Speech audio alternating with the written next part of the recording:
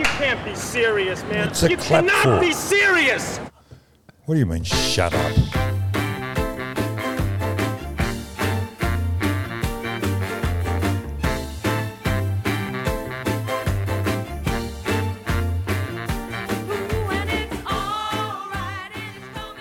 Well, you never cease to amaze me. No, you do We're too. introducing the podcast and you said, what do you mean shut up? Because you were talking over the introduction, Don. We're trying to make this professional and you're embarrassing me in front of probably the world's greatest athlete on the planet and all other places, and you've made us look like a dill.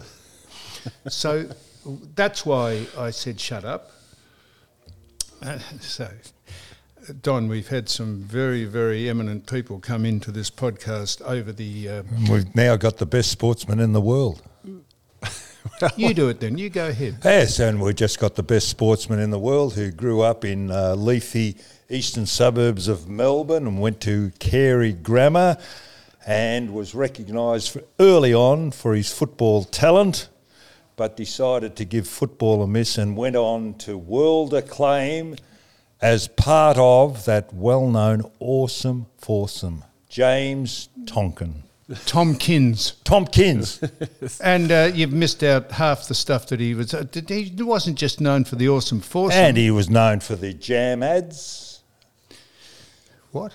Jam ads, IGL or something, James, wasn't it? The Goulburn Valley, Don. Goulburn Valley. Well, we'll get that right too. Now, James, you've come into the podcast today. Just a minute. Just give me... Let's just let the listener, particularly as soon Barney as we McCusker, mention his name, they'd know all his... Well, you didn't. I do. You just said he was known for the Oarsome Foursome. I tell you, he's a 7-time world champion rower. He's a 3-time Olympic gold medalist. He's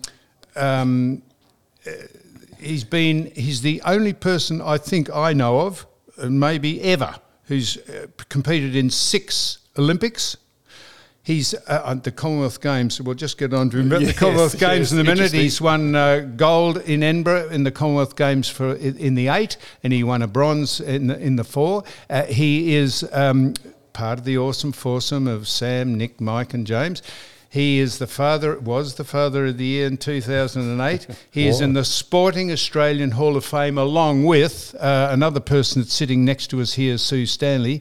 And he is the only person, I think, ever to have won a championship, a rowing championship in every class. Now, that's what it says. That's the little amount of research I've done. He can tell us if any of that's true, but he is the great James Tomkins, and thank you very much for joining us on You Cannot Be Serious, James. Well, it's my pleasure, Sam, and good to see you too, Don. It's fantastic. Last time I heard James, we were at Moonee Valley and you brought your gold medals in. Where are they today?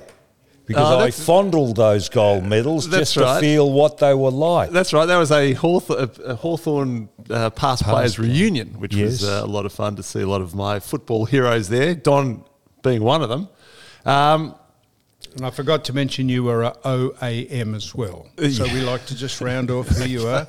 And I think the other Sporting Hall of Fame member here is you an OAM too? An OAM too, not an AO or an OA or a Lord or a medal, or a Sir or a Madam or she is an OA too. So OAM. Go ahead, Don. Thank you. No, I'll answer Don's question. No, Don, if you came into our house, you wouldn't know that I rowed. I don't have any photos up or anything like that. The gold medals, they're,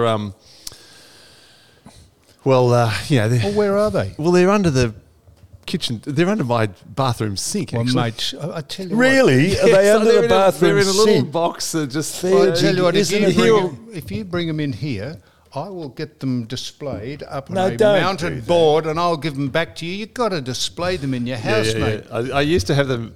I lent them to the Gallery of Sport at the MCG, but... no, you've got to display them. I took them back home just to be able to show people, but... Yeah, but like I'm a modest sort of a guy. No, of course you are, but that's the difference between being modest and a braggart. I mean, shit, you've got to show your medals. You've got to display them. How many people on the globe win a gold medal at the Olympics, Don? Well, he didn't win one. He won a number. I know.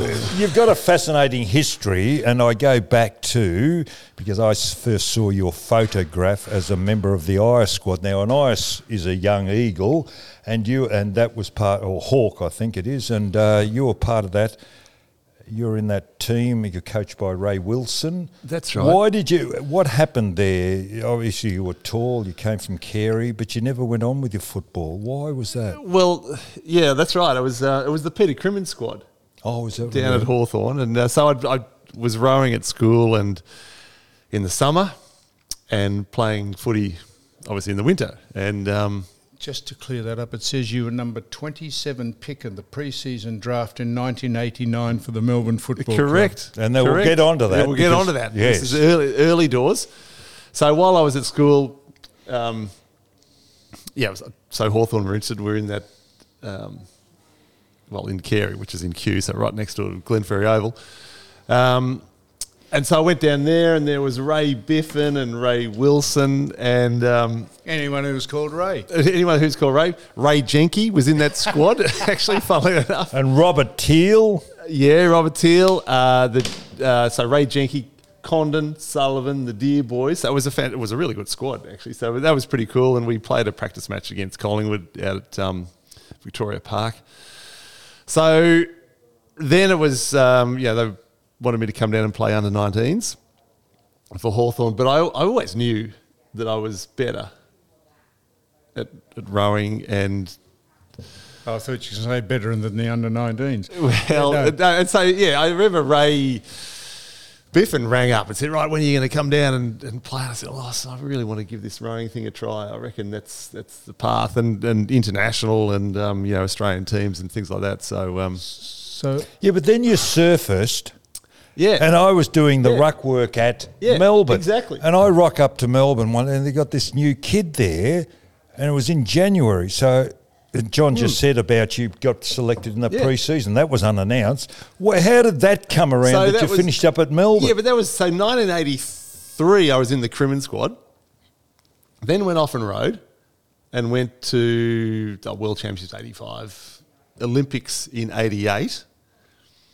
And funnily enough, Richard Griffiths, who I think he's doing something with AFL Queensland, or he was doing something. He was a recruiting officer at Melbourne, and he was one of my rowing coaches. And he knew that we would take a year off after the Olympics, and he said, "Why don't you just come down and have a bit of a kick, see how you move, and I can run and jump and catch." You had 4 years to fill in before the next Olympics. Yeah, that's right. So I did go down. He goes, well, why don't you come down and train? Is that how? Right. And so I came down and trained. I was I was very fit, having just come off an Olympic campaign. And I can catch the ball and I can run and move reasonably well. And then I played a couple of practice matches and kicked a few goals. And you played out at Essendon, I remember. I was at that game. I ended up getting drafted. So a year after the Olympics, get drafted by Melbourne. And I told them, I said, listen, I'm probably only going to play footy for 1 year. So... your choice, but they went ahead with it.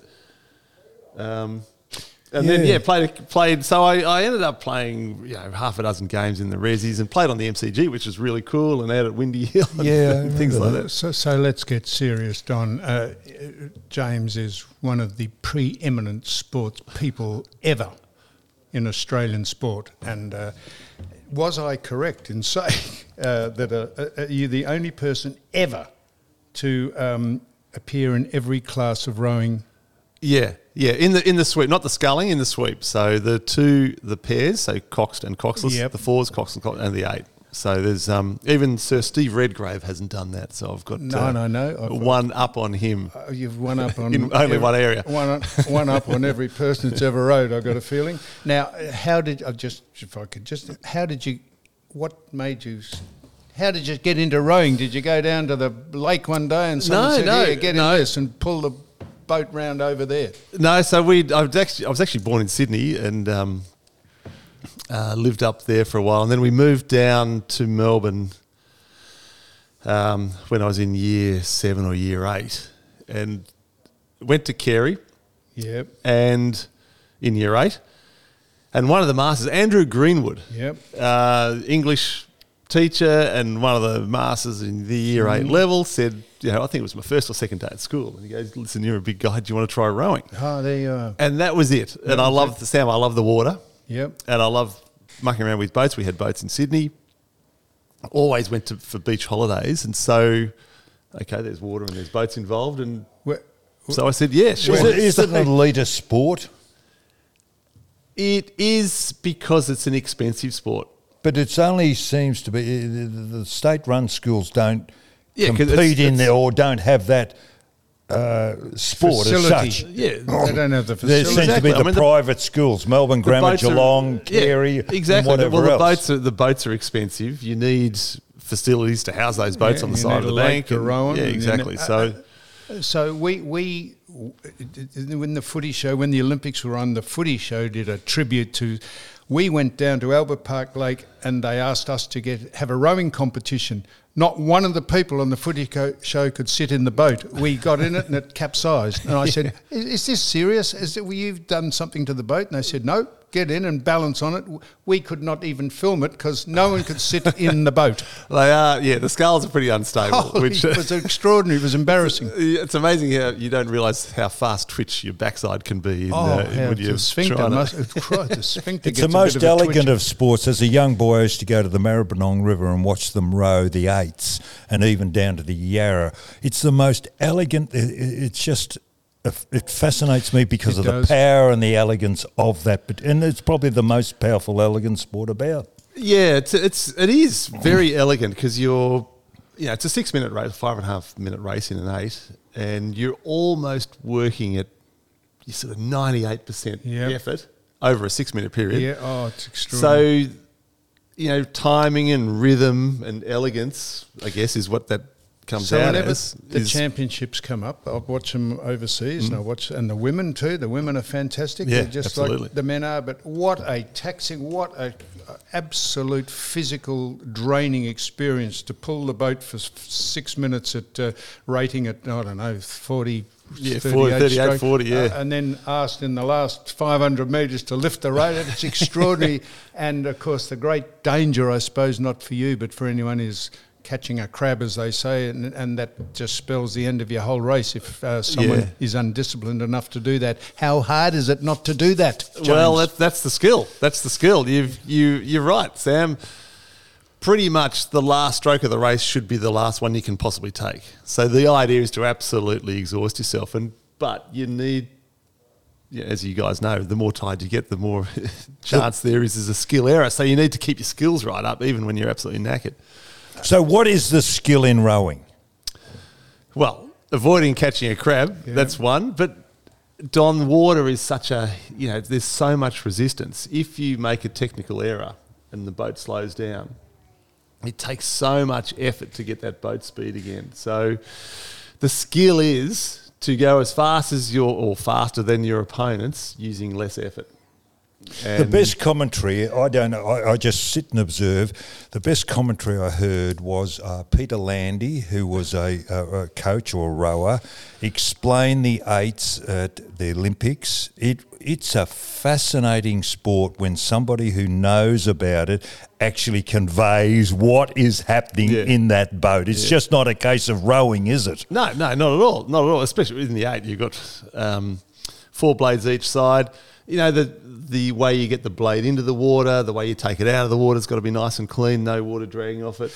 The way you apply the power, it's like anything. It's like hitting a golf shot or kicking a football or a forehand in tennis. It's the summation of a whole lot of forces to send that thing. So what is why are you different to anyone else that has rowed?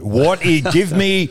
I think I've got it, but you give me what you think. What's your point of difference? Coordination. Yeah, you got to have really good physiology. No, you. I had a very good feel for the catch, which is when you put the blade in the water. I had a really good feel for That's the water. what I heard. You were the best at it. and just the way to apply that power. And I also rode with really good people. Is that a natural thing, or did you work on it? A natural thing, but then you really work on your strengths to make them really strong. Is there's a layman's question, so bear with us. The stroke up the front. Does the stroke person, whether it be a man or a woman or anyone who's transgendered or whatever, do they set the? Is it harder to be the stroke, or is it harder to sit up the back of the boat and watch what's going on in front of you? It's probably it's in some ways it's easier to be the stroke because Yes. you row at the pace that you want to row at, And they got to follow. and the others have got to follow. When I moved back in the boat for the '96 Olympics, I went from stroke seat to two seat, and I found it really hard to actually follow because I'd been in the stroke seat for a long time. But the stroke essentially sets the Why the were you pace. moved? Team balance that year. Go on, So- explain that. Well, so Mike was, Mike Mackay, who went into the stroke seat. So he'd been in the two seat in Barcelona when we won, and I was in the stroke seat, and we swapped that around for Atlanta. And he was more aggressive in the way he stroked the boat, which was perfect. It was a much closer, tighter competition in '96, and we needed someone like Mike to really to drive Harder the to thing. row with two than eight? I think the pair is a very hard boat to row. Just to sit with. The four, I love the four the most, probably because it's like a sports car. You know, it's sort of got enough power, and you're almost as fast as an eight, but you're sort of a bit more nimble, I guess. The pair is really hard because I've got an oar out this side, and my partner's got his oar out that side, and there's no one else to rely on. Now, speaking of that, are you adaptable, or do you have a specific side that you're best at? No, it's like, Sam, it's like riding right-handed and writing left-handed. I see. So you can do it, but it's terrible. You are predominantly So a right or left hand. Well, I have I'm called a stroke side rower as opposed to a bow side. That's where the oar goes out the right hand side of the boat, or the other side, Well, because we're backwards. Yep, Yep. it goes out the port side, port and starboard. That's right, the left-hand Yeah, side. exactly. As you face the front of the boat. As the direction you're travelling. Yeah, I see. Yeah. Yep. You're a great So as you sit with your back, maritime person. as you sit with your back towards the front of the boat, it goes out the right side. Yep. Yes, we're all correct. So James, now let's get on seriously. You've been to 8. For a start, you held the flag. You were the standard bearer. Let me tell you, when you were the standard bearer at the Olympic Games, you were the standard bearer at Beijing in 2008. Now we've been watching the Matildas, and I went to the World Cup soccer in 2006 in Munich. When you go and watch the country that you're from compete, it must have been a huge honour to hold a flag up overseas and represent the country that you represent. Yeah, absolutely, Sam. You know, you go to an Olympic Games or World Championships, obviously to compete and do the best you can in your crew. But then when I was asked to carry the flag into the opening ceremony in that incredible arena in Beijing, it was amazing. It really was. It was. You become emotional? Absolutely. Yep. Absolutely. I remember walking into the stadium, and you've got the rest of the team behind you.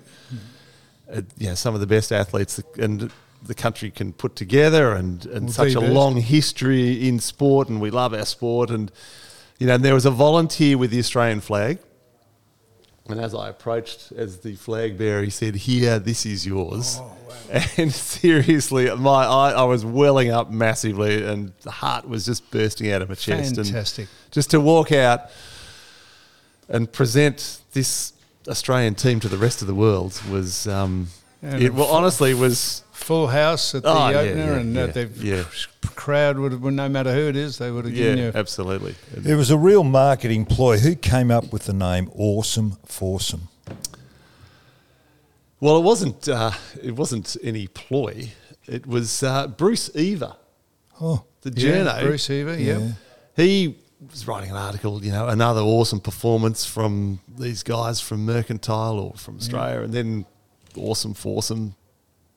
We popped that in an article, and then it sort of just stuck. And every one of our era has heard of Oarsome Foursome. Mind you, some kids that are really into rowing know about it, but what are the others doing? You've got a very high profile. What are the other three doing now with their lives? So that first iteration, there's been 6 people that have rowed in the 4.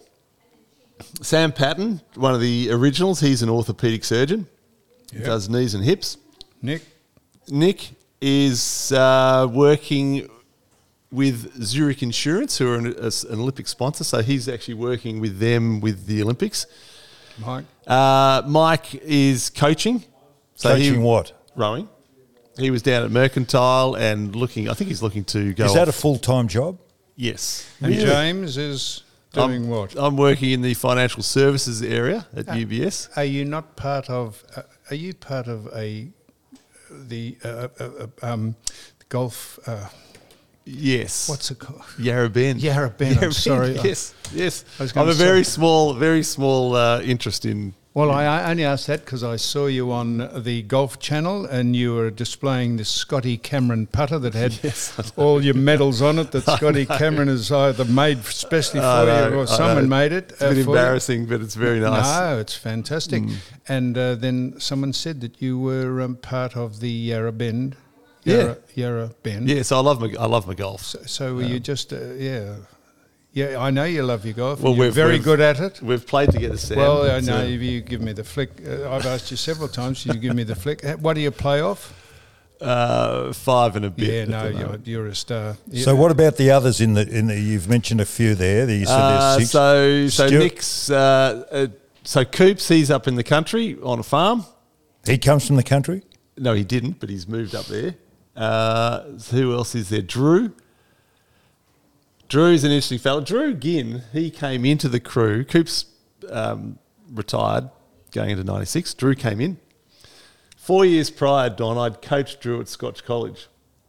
So 92, I'd coached him, and they won the Head of the River. And then 4 years later, we're rowing together at Olympic Games, winning a gold medal. And so if you were still rowing and you're about to saddle up to represent Australia in the Commonwealth Games, you would be a fraction disappointed, James. What do you make of the fact? I don't want you to get political or show your political bias, no matter what it is. But what do you make of a person that bids for the Olympics, bids for the Commonwealth Games, and then just decides it's not worth? How does that happen? I don't know how that happens, and I don't know how the number of $7 billion comes up. You know, the previous games cost 1.8, so I don't know where they come up with that.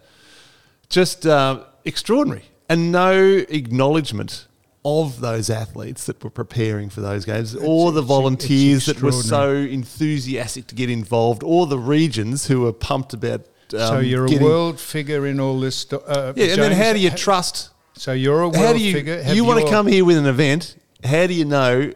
Yeah, well, we'd love to have you. And then 2 years later, oh, hang on, it's all too hard. Have your compatriots from overseas contacted you and said, "This is just this is so unbelievable"? Yes. And what have you? What have they said to you? They have said you're joking. Yep. And I said, unfortunately not. What have you said to them? I've said it's embarrassing. It is extraordinary. The reputation that has been sullied overseas for whatever is extraordinary. Yeah. Yeah. What about the other side of it, another political issue, whether you wish to answer it or not, but we've got a lot of gender problems in society at the moment, trans and whatever else. In sport, in your game, is that a problem? Not a problem. Well, it's not a problem. It's just the issue for sport is that, one, it's got to be a level playing field. So the Olympic Charter, there's 2 clauses in there. One about being a level playing field, and the other about ensuring no discrimination. Do you remember? Hang on, Johnny. And the marrying up of those 2 things is difficult. Is extremely difficult. No, Don, I'm not interrupting. I'm just And saying. that's the challenge of making it fair for, I don't even know how you term them, biological males No, and that's biological exactly it. females. That's exactly and how you then term it. the whole bunch of people that have got both sets, for example. Do you remember? It's really difficult. Do you remember at the Grand Prix 3 years ago? You were walking to the paddock and I said hello to you and you said, I said, what are you doing? He said, I'm about to go over to an Olympic, Yes. Olympic meeting over in Lausanne or Yes. bloody somewhere across the other side of the world. And I said, you know what's going to bedevil the Olympics in years to come? And you said, what? I said, it's the people who transgender and want to row in women's events when they're men. And you said, and I said, this is going to bedevil the sport. And you were not quite, and I said, mate, you got to be prepared for that. And I think you thought you gave me a pretty short shrift about it. And No, I was probably off to get something, rather. you probably were, and I was interrupting your day and speaking shit to you. No, Sam, the Olympic movement is very aware of this for a long period of time. And there is so many different issues. There's those, as I mentioned, who are born a certain way with potentially both sets. Yep, But that's there's an also hermaphrodite. there's intersex and No. all sorts of things. So anyway, but there are those, and I think that you're concerned about, is those that are transitioning. They've grown up males and they're transitioning to females, and then expect to be able to compete against other females. We saw what happened in the US with that. The lady who swam, broken every single record over Leah there. Thomas. It's pathetic. it is so unfair for the girls, and it potentially could ruin women's sport. It is ruining women's sport. Well, when you say women's sport, it's ruining Biological. Do you have any? I don't even know. Do you have any? Oh no. I got three daughters. Righto. So if your daughters were competing to get into the Olympics and a man who'd transitioned into being a woman suddenly was competing against her to get a seat in a boat. I mean, honestly and truly, it doesn't matter when you transitioned or what is the excuse or how much hormone treatment you've had. Here's if you have. This is the only way to stop it. It's such a simple thing. If you are born with two X chromosomes, you're a woman, or you're a female. If you're born with an XY chromosome, you're a male, and that's it. Just test people on that basis, and don't worry about anything else that they want to transition as or pretend they are. That's how to sort it out, James. Sam, you make a lot of sense, and it's something that has been spoken about. If you've got any Y in your makeup, you're in the men's event. How simple is that? Why is it so complicated? Well, I'm not sure. Can I get back onto your sport? You're in it for a long time. What changes, whether they be dramatic or minor, had happened in the time you were involved? I'm talking about your equipment, boats, oars, whatever it is, and how much further can it go in your sport? Well, I started off with wooden oars and wooden boats and ended up with carbon fibre and Kevlar and all sorts of things. So the equipment changed enormously. What the oars were, the material, the shape didn't really change. The shape of the boats doesn't change, or the oars doesn't change that much, but the material that they're made of does, making it lighter and stiffer. And then personally, it's more, and all the science of physiology and how to train physiology changed enormously as well. So when I first started, it was the good old-fashioned flogging out on the water. It was just really hard, really intense. And actually interesting, if I can just go on for a couple of minutes. Please. Really interesting because we went from this really high-intensity training to a very low-intensity training. And that came about with the breakup of Eastern Europe and the coming down of the Berlin Wall. Yeah. So all of these East German coaches who were fantastic in their field needed jobs. And we got a guy by the name of Teo Kerner. Now, we didn't get their science and their laboratory program of assistance outside of that, Yes. but we got their intellect and their skills. And we got this guy, Teo Kerner. And we were shitting ourselves because we thought, Why? God, we're already training so hard, and here's this East German coach coming, and it's just going to go next level. Well, he came out. He was the most gentle man you've ever met. Beautiful, so encouraging, gentle. He really got the best out of me, actually, just the way he recognised my front turn that I was talking about. He's just going, just be gentle through there, you know. And the training went from this high intensity to long, slow, steady state, you know, just endurance, sub-maximal, not even sub-maximal. It's called U2. It's about heart rate about 150, 155. You can still talk, you're not puffing, but just long distance. And you're trying to maximise boat speed at this really low intensity, and it was just the complete opposite of what we were doing. So just the science around how to how train. far would you row 20 Ks. in one training session? Yeah. Shit. Yeah. And how long would that and take you? Don, but then, I don't know, hour and a half. Really? Yeah, a couple of hours. Of intense. Well, that's intense work. An hour and a half. It's solid, but you're really because it's low intensity. You're able to really concentrate on your. And where would you find water that long? Well, you turn around. You can turn around. Oh, I see. Could I? No, because you ask Could you stupid speak questions. back from the microphone? You've got it. You've got it in your Oh, mouth. jeez, I No, could not mate, do I'm this just watching it here. Don, are there set specifications that a boat has to conform to, or can you have it as thin or as wide or as long? You can as have it like? as thin or wide. It's just a minimum weight, pretty much. That's all there is. Minimum weight. But Don, Sam, there's a trade-off. The faster the shape, the more unstable it is. And so it gets to the point where you actually can't row it. So is that calculated on a?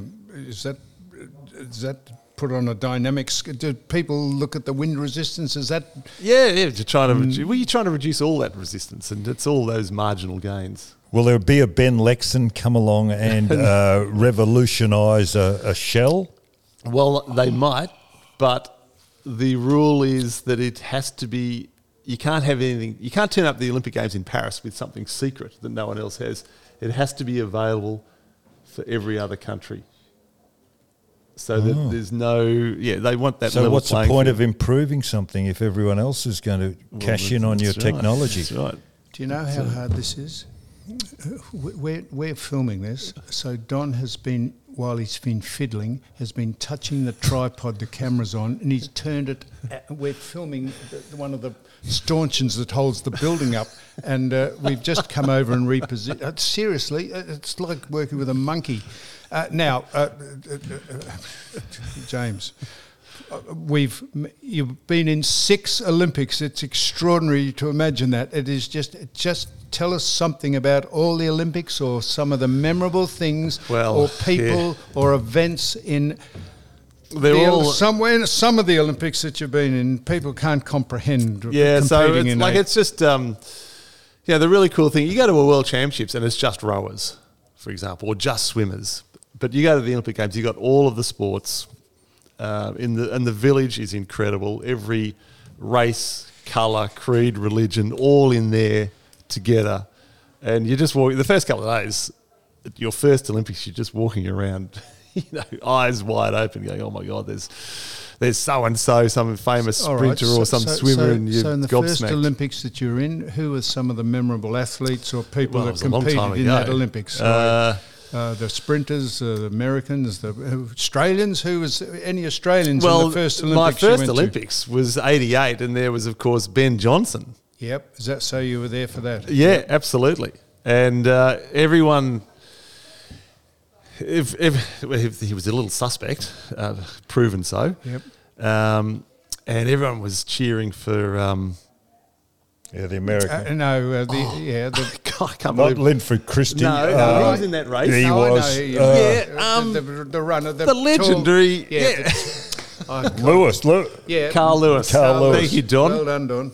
Yep. So we're all in the village watching this race, and we're all going, we hope Carl Lewis wins this because everyone was thinking Ben was a little dodgy. Ben wins. It's like, okay. Anyway, overnight, the test comes back as positive. Yep. And the next day, in the village, the Canadians stitched together all these bed sheets. So we're in these high-rise buildings. Yeah. They stitched together all these bed sheets and hung it out the side of their Canadian tower. Huge billboard from hero to zero in 9.79 seconds. Yeah. And hung it up in the village. They were ashamed as a Shame. Canadian team of their sprint. It was just Yeah, incredible. but drugs were rife then. Even that lineup of Yeah, that yeah, 100 yeah. Well, metres and Christie- subsequent, Yeah, they yeah, were yeah. Well, huge, Carl was man. a bit Yeah. suspect too, wasn't he? Yeah, well, Yeah. Lewis? back in those days, the testing. What about wasn't you as- guys?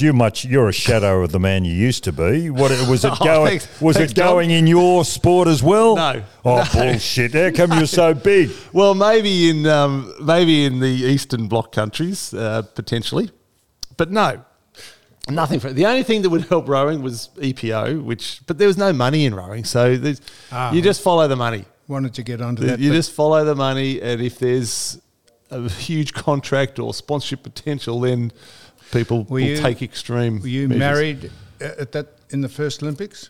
No. Oh, good. Well, I can ask this question. So they said that you got fit athletes, men and women, just all in one campus for a month, and they said there was a bit of interaction between a lot of them. They even given out condoms. Apparently, did you get amongst any? Not amongst, but did you strike it's up a any very- relationships with any people we Keep might know up about? international relations.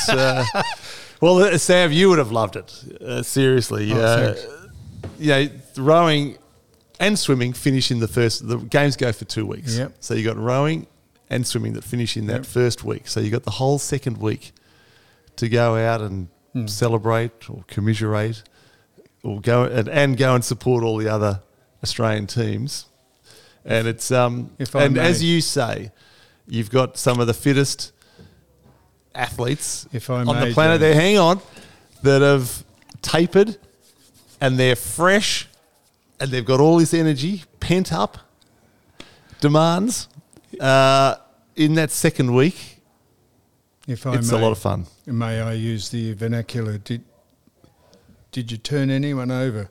Oh, please. No, well, that's a vernacular. Did you strike up any interesting relationships with anyone from anyone? Well, no. Well, I was very young. Probably not, actually. I was a bit too... no, that's What a good, about the? That's a good listen, time. Just change the subject. What about the state of rowing in Australia right at this Strong. stage? Strong. Why is it strong? Strong. We've got very good coaches. We've got very good program. I tell you what is, and we've got a lot of athletes, boys and or men and women, going over to the States on scholarship to the US colleges. So they get over there. Rowing actually has to have selection trials in the US because there's so many kids over there rowing that. So there's a lot. They get coached very well at that level, but also a lot of those coaches also coach at the schools. So these kids at school are getting very good grounding. In Now- fact, Don, that's what happened to me. Can I just... so my coach at school was Noel Donaldson, who ended up being our coach in the Oarsome Foursome. So I had one of the best coaches as my school coach.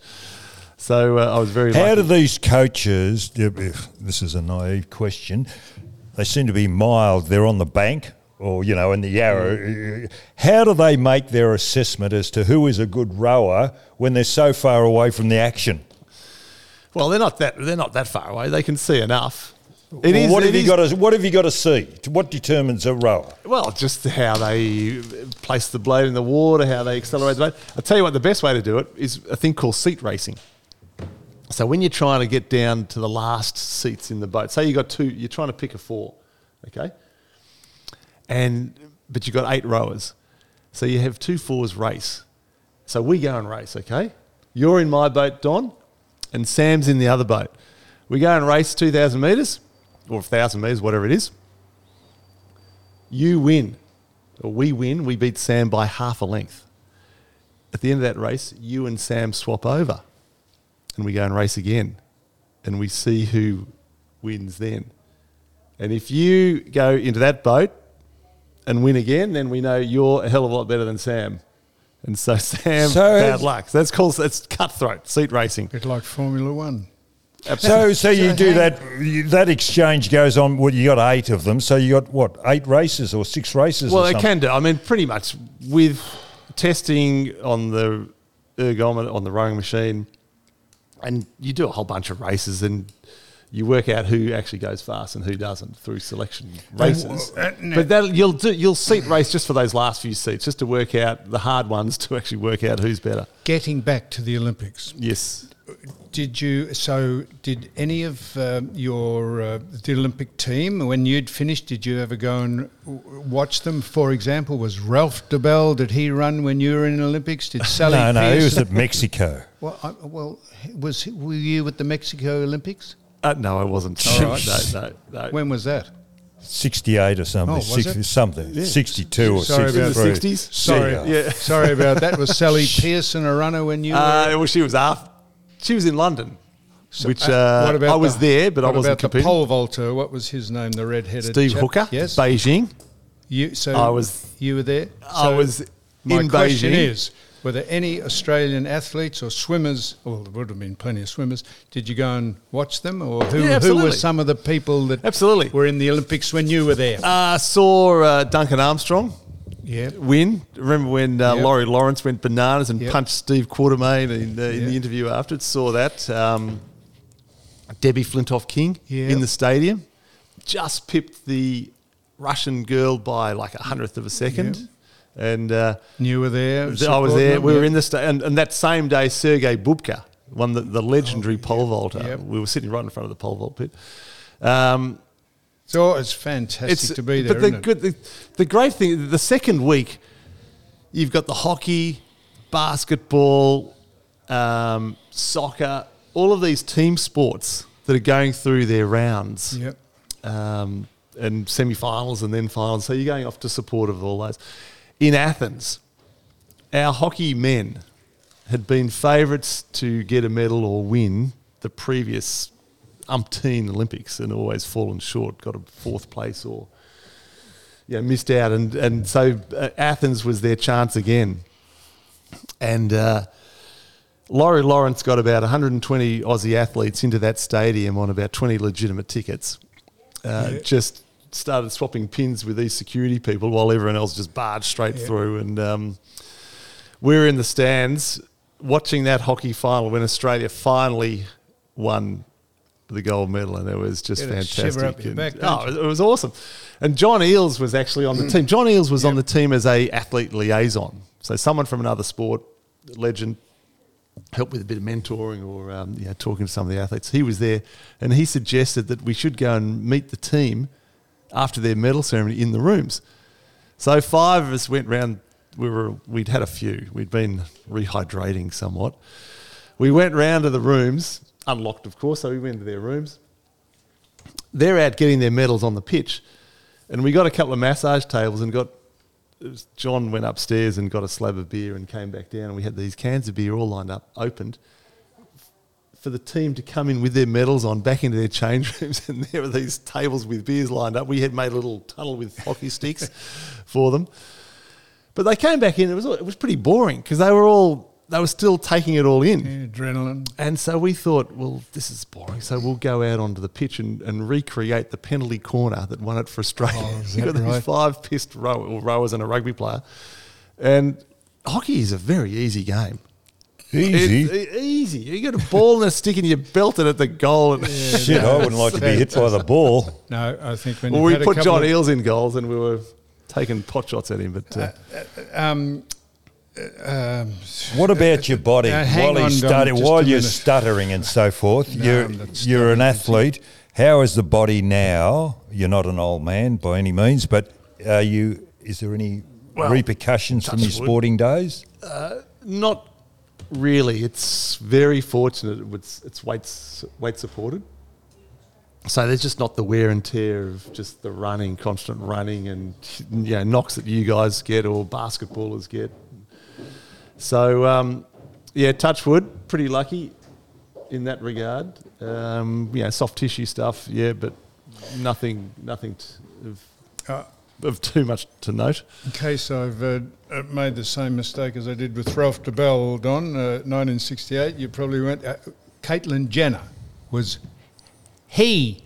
I know she, but what's his name? What was his name? Jenner. Bruce. Was Bruce. Yes. When he was Bruce, was he at any of your Olympics? No, I think didn't he win in '84? I'm just looking him up. He was decathlon. Yeah, decathlon. He was in '84, I reckon. Looking him up here now. Because it wouldn't have been '80, because you remember the Americans boycotted the Moscow Olympics.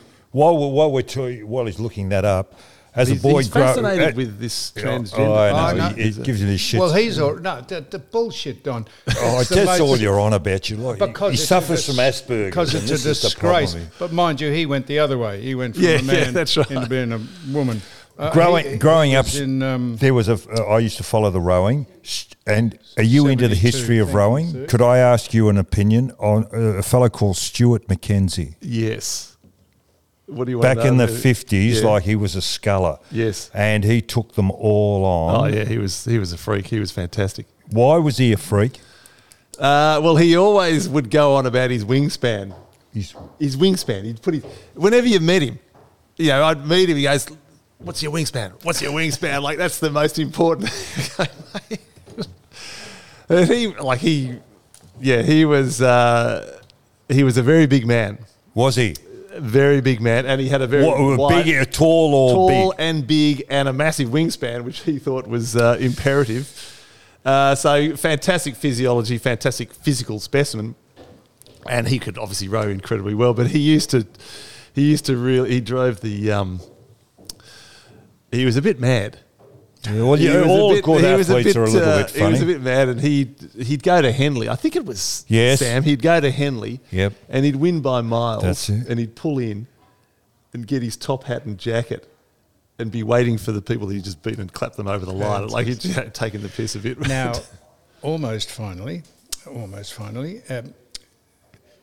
there's got to be. I'm still fascinated by the Olympics. Just any other anecdotes from any of the Olympics that you've been to? That's just almost finally. There's so each one. There's what was the best Olympics organisational wise? Did you see the bloke jump over 8 foot? Jump 8'1", which is 245. No, I didn't. From not Wantarina, a bloke from Cuba. No, that didn't see him. Sodomite. No, I didn't see him. That's if you've ever stood under that bar. What things have What things have amazed you at the Olympics you've been to?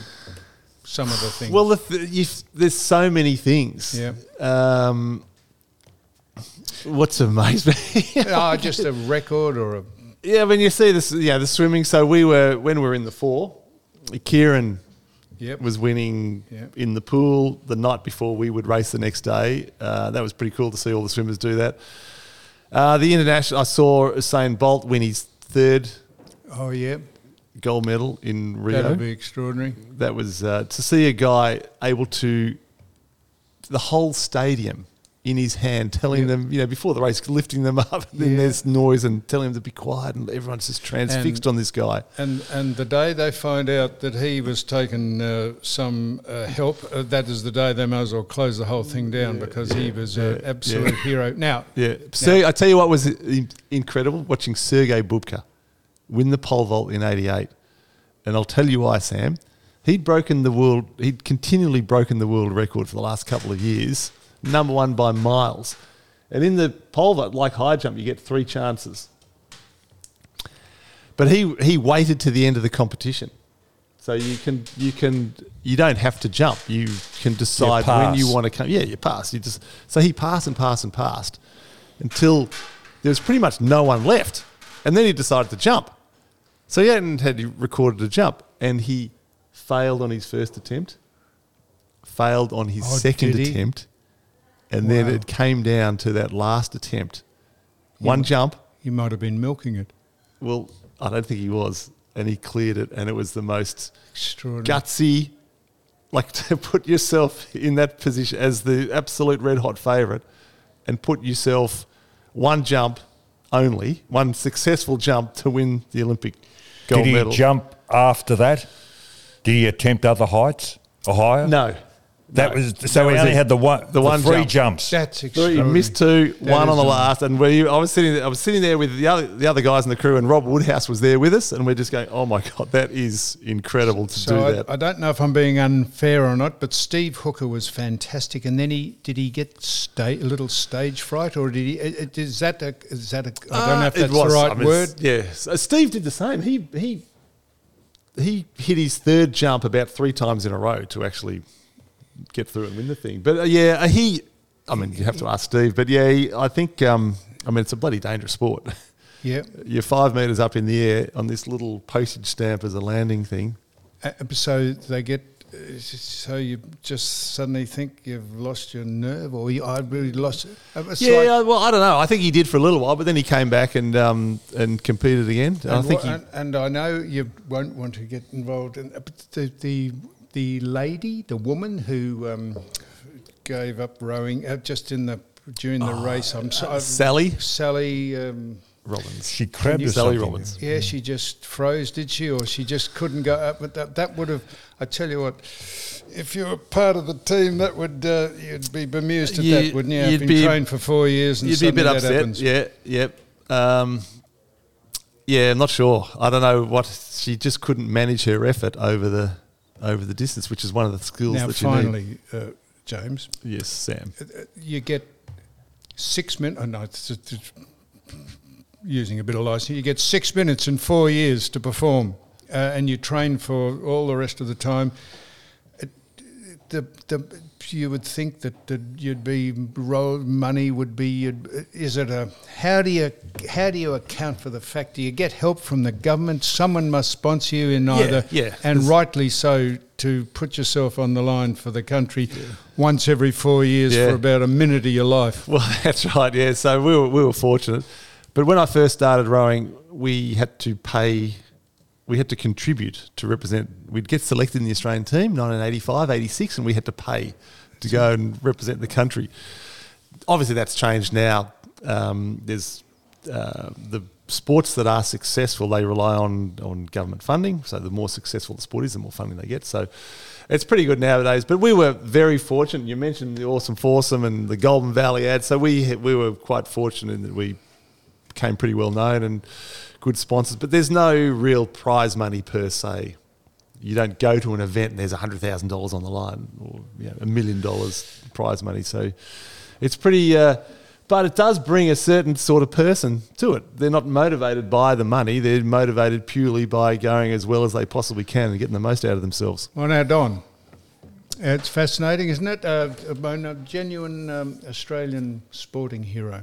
And you might be one, but we wouldn't hold a candle probably to, we would in our own right, but not internationally, Don. And James Tomkins, it's been fantastic for you to come in. I'm fascinated by the Olympics. Don's fascinated by how you sit in a boat and how you put the oar in the water. I'm fascinated by the more mundane things like who did you meet at the Olympic Village and all that. So we've had a cross-section of questions, and it's been fantastic to have you. So we appreciate James Tomkins, don't we, Don? Thank you, Don. When Don can't think of anything, we do this. That's the crickets, because you've got fuck all else to say. Well, it's been my pleasure, guys. Really enjoyed it. Thanks.